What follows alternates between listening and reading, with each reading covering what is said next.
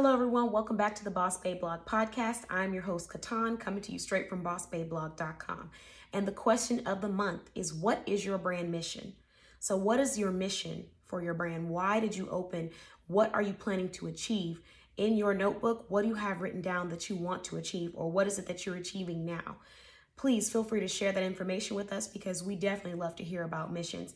But if you don't already have a brand mission, don't have a heart attack. Just know that you need to sit down, take some time to really discuss, what is your vision? We know that you're providing a solution for the customer. What is your overall mission that you have? For example, at bossbabeblog.com, our mission is to unite small business shoppers with small business owners. Our mission is to place those small business owners in front of an audience of people who love to see them win, who want to see them win. And most importantly, our mission is to encourage group economics throughout the small business community.